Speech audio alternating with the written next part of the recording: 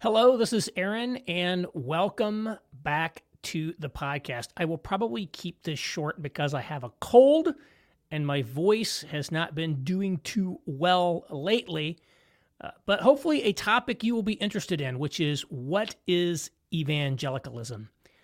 There's a famous quip, maybe happened, maybe didn't, that somebody asked Fats Waller, what is jazz? And he had said something to the effect of, if you don't know by now, don't mess with it, or something like that. The idea being that there's some kind of ineffable, indefinable quality to something like jazz. Defining jazz is one of those difficult things to do, famously. And evangelicalism is kind of one of those things. What is evangelicalism? There seem to be a number of rival concepts of it. So I wanted to talk about this, particularly in the light of the flight from the term evangelical. There seem to be a lot of people today that are rejecting and repudiating the term evangelical who might have once been considered part of the evangelical movement. Oh, I'm not an evangelical anymore. I'm not calling myself an evangelical. And I'm not talking about the ex-evangelicals or those who've deconstructed their faith, they're left it. I'm talking about those who would still identify as Christian, still say they're Christian, but they're just disclaiming this label. I don't think that label really defines me. So what is evangelicalism? There are probably a few ways to understand the word evangelical. In continental Europe, I believe the word evangelical still basically just means Protestant. If you look at a denomination like the Evangelical Lutheran Church in America, I think basically the evangelical there is just a synonym for Protestant. So in continental Europe, to be an evangelical is to be a Protestant, that is to say, not Catholic. Evangelicalism was also a sort of theological, social movement that originated in England in the 1700s. So if you go to evangelicalism on Wikipedia, that source of all truth, you will get an overview that describes that way. And I'll read the first couple paragraphs from Wikipedia's description of evangelicalism. Evangelicalism is a worldwide interdenominational movement within Protestant Christianity that affirms the centrality of being born again, in which an individual experiences personal conversion, the authority of the Bible as God's revelation to humanity, and in spreading the Christian message. The word evangelical comes from the Greek word for good news. Its origins are usually traced to 1738, with various theological streams contributing to its foundation, including Pietism and Radical Pietism, Puritanism, Quakerism, Presbyterianism, and Moravianism. Preeminently, John Wesley and other early Methodists were at the root of sparking this new movement during the First Great Awakening. So that is what Wikipedia has to say about it. And this definition seems to foot to one of the key ways that has typically been used to define or describe evangelicalism, which is called Bebbington's Quadrilateral, named after this guy, Bebbington, who defined it. And it was basically 4 attributes of evangelicalism. And so these are biblicism, which is a particular regard for the Bible. That is, all essential spiritual truth is to be found in its pages. Crucicentrism, a focus on the atoning work of Christ on the cross. Conversionism, the belief that human beings need to be converted. And activism, the belief that the gospel needs to be expressed in effort. I can't remember where I pulled this from. I'm reading it maybe from the Wikipedia, again, definition. I think there's a lot of good in having Wikipedia tier knowledge of something. Wikipedia has a lot of problems today, but you can still, gain some level of surface insight just from checking it. And most of us don't have an encyclopedia sitting on our shelves at home anymore these days. So it's just one way we can do it. So Bebbington's Quadrilateral is another way that's basically been used to define the attributes of evangelicalism. Tim Keller, I've seen use this before. It kind of seems to inform his understanding of it. And so that's sort of this evangelical movement that goes back to 18th century England. And what we see here, it really is sort of an Anglo-centric movement. Even if you can say that evangelicalism has sort of spread to other countries, this kind of evangelicalism, I would say it's still very much Anglo in its origins and character. There's another evangelicalism, sometimes referred to as neo-evangelicalism, which I think is what a lot of people sort of refer to today.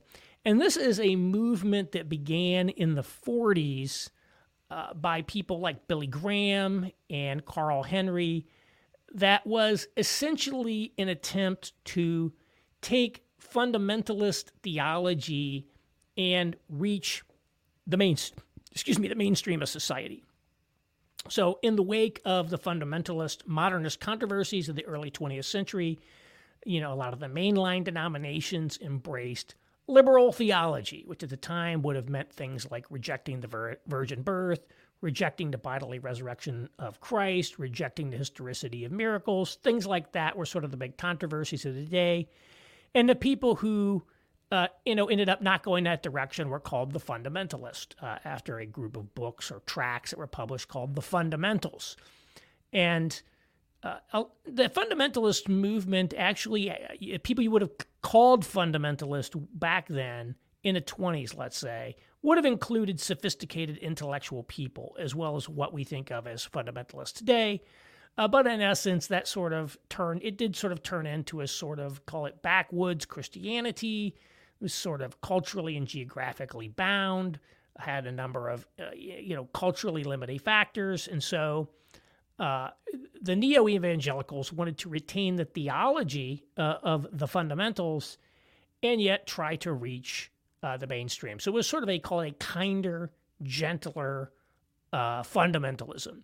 And so you sometimes hear this today, this kind of version of evangelicalism used in contradistinction to fundamentalism. Are you a fundamentalist or are you an evangelical? So that's kind of one way that people talk about it. But there's a different way to think about evangelicalism today that is actually the method that I tend to use in understanding the world. That is, there is a standard way that social scientists have been using, probably since around 2000, in order to classify people religiously. And this is a model known as RELTRAD, which I believe stands for Religious Tradition. And the RELTRAD model is designed for people responding to surveys. So you're doing surveys and you're asking people about their religion or their religious background. How do you code that? How do you classify those responses? And they divided into 7 categories, which are essentially evangelical, mainline, Black Protestant, Catholic, Jewish, other, or none. And so obviously this is very oriented towards an American context, and how long this will stay, or will it have to be expanded as religions like Hinduism become bigger or Eastern Orthodoxy become bigger? But 7 categories is basically a manageable number that you could look at. And of course, there are subcodings on these. And the people who developed the RELTRAD did it based on a denominational mapping, so they understand it denominationally. It's not just total self-response. I mean, I'm not the expert on this. Okay. I'm not a sociologist. But this is really the main way people talk about religion in terms of surveys. So when you see a guy like Ryan Burge, who, is sort of a sociologist of religion, he's the author of that book, The Nuns, about the rise of that, has a ton of good information. He tends to post data that's in this format because that's what the scholarly data is often published in. Not going to say this is the only model you could use, but it's one. And so in essence, in this model, you can see it as a sociological explanation or sociological determination of who is an evangelical.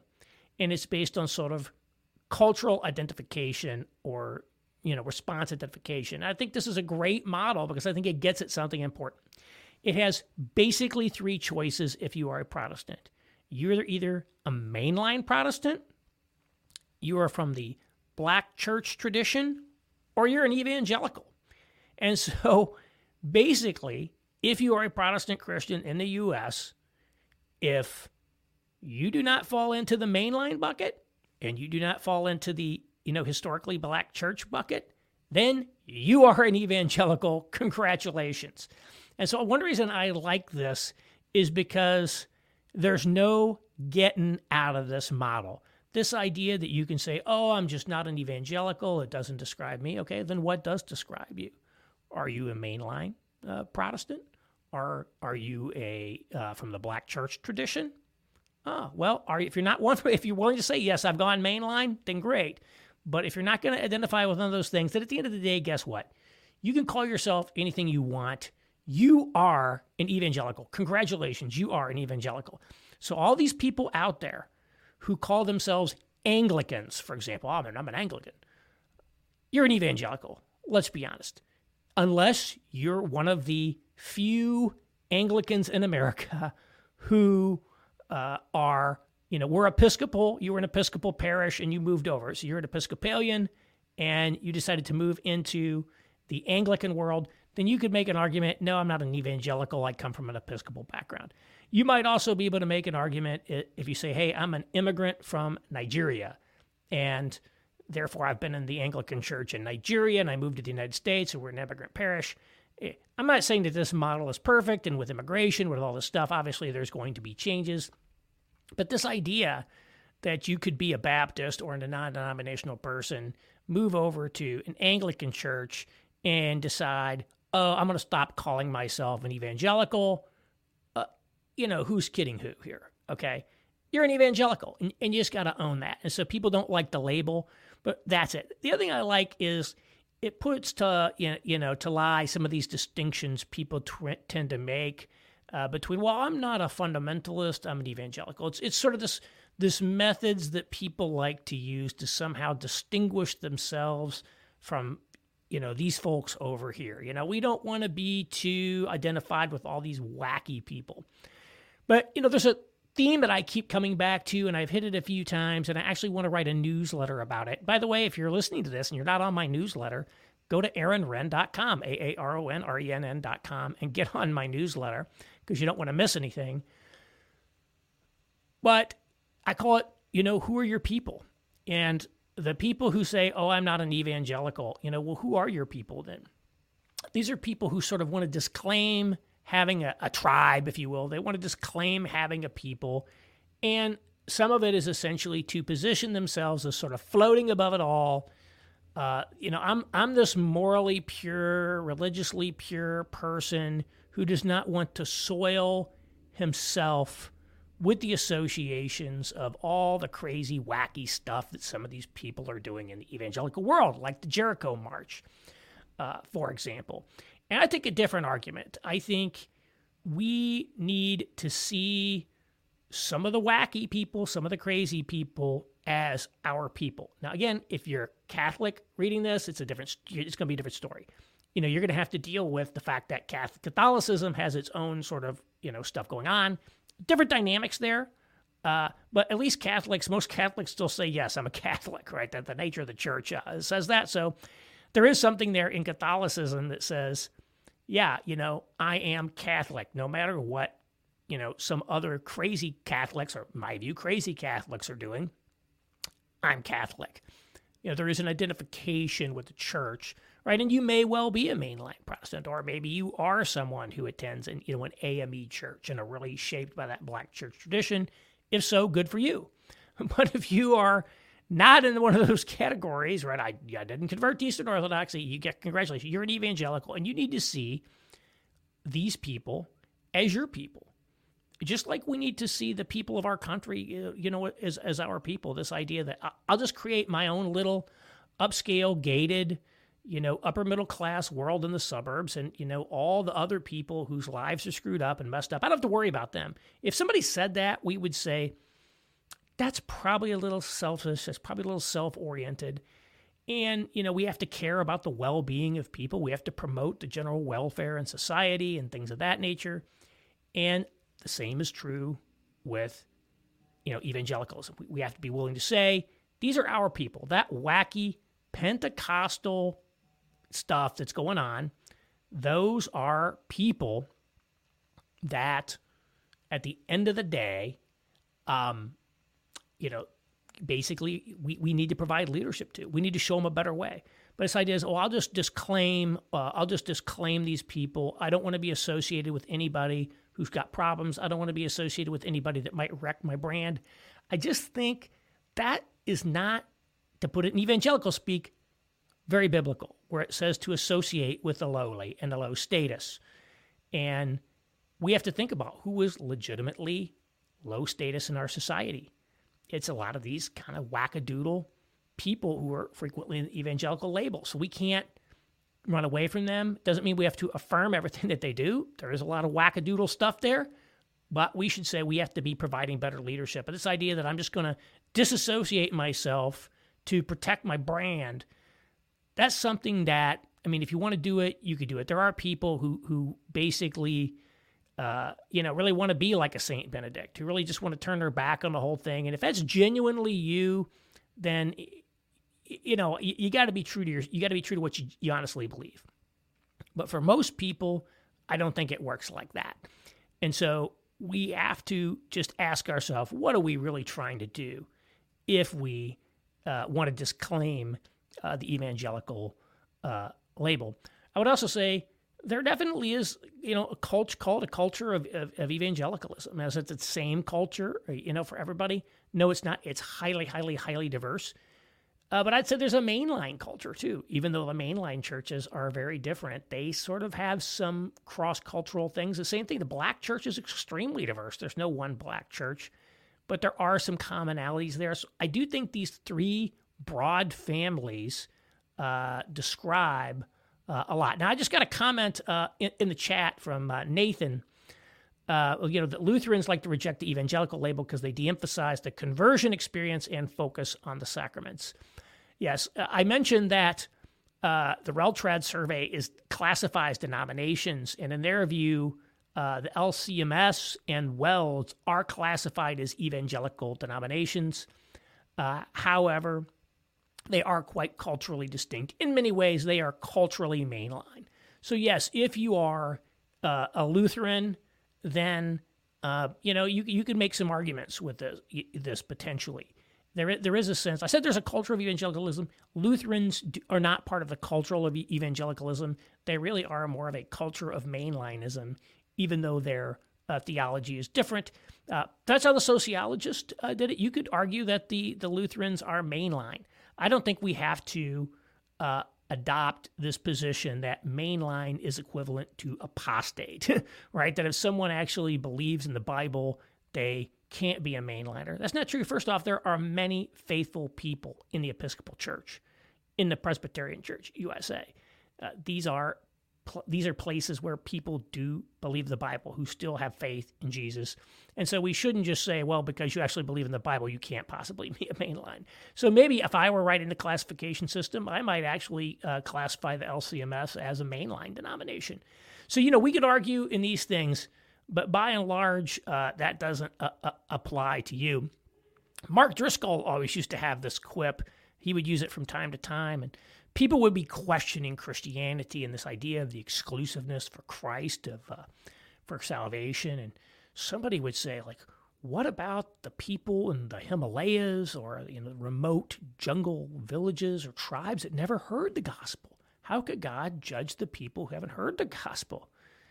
And, Mark would say something like, yeah, that's a good question, but you have heard the gospel, so what about you, right? What about you? You can't make that excuse. He just likes to turn it around. So it's like we like to make these little theoretical constructs and things, I think a lot of times in order to distract, from the real issues. We raise up all the edge cases and you say, yeah, if you are a Lutheran, then you could potentially raise some objections to how you're classified in these surveys. You can talk about your tradition differently.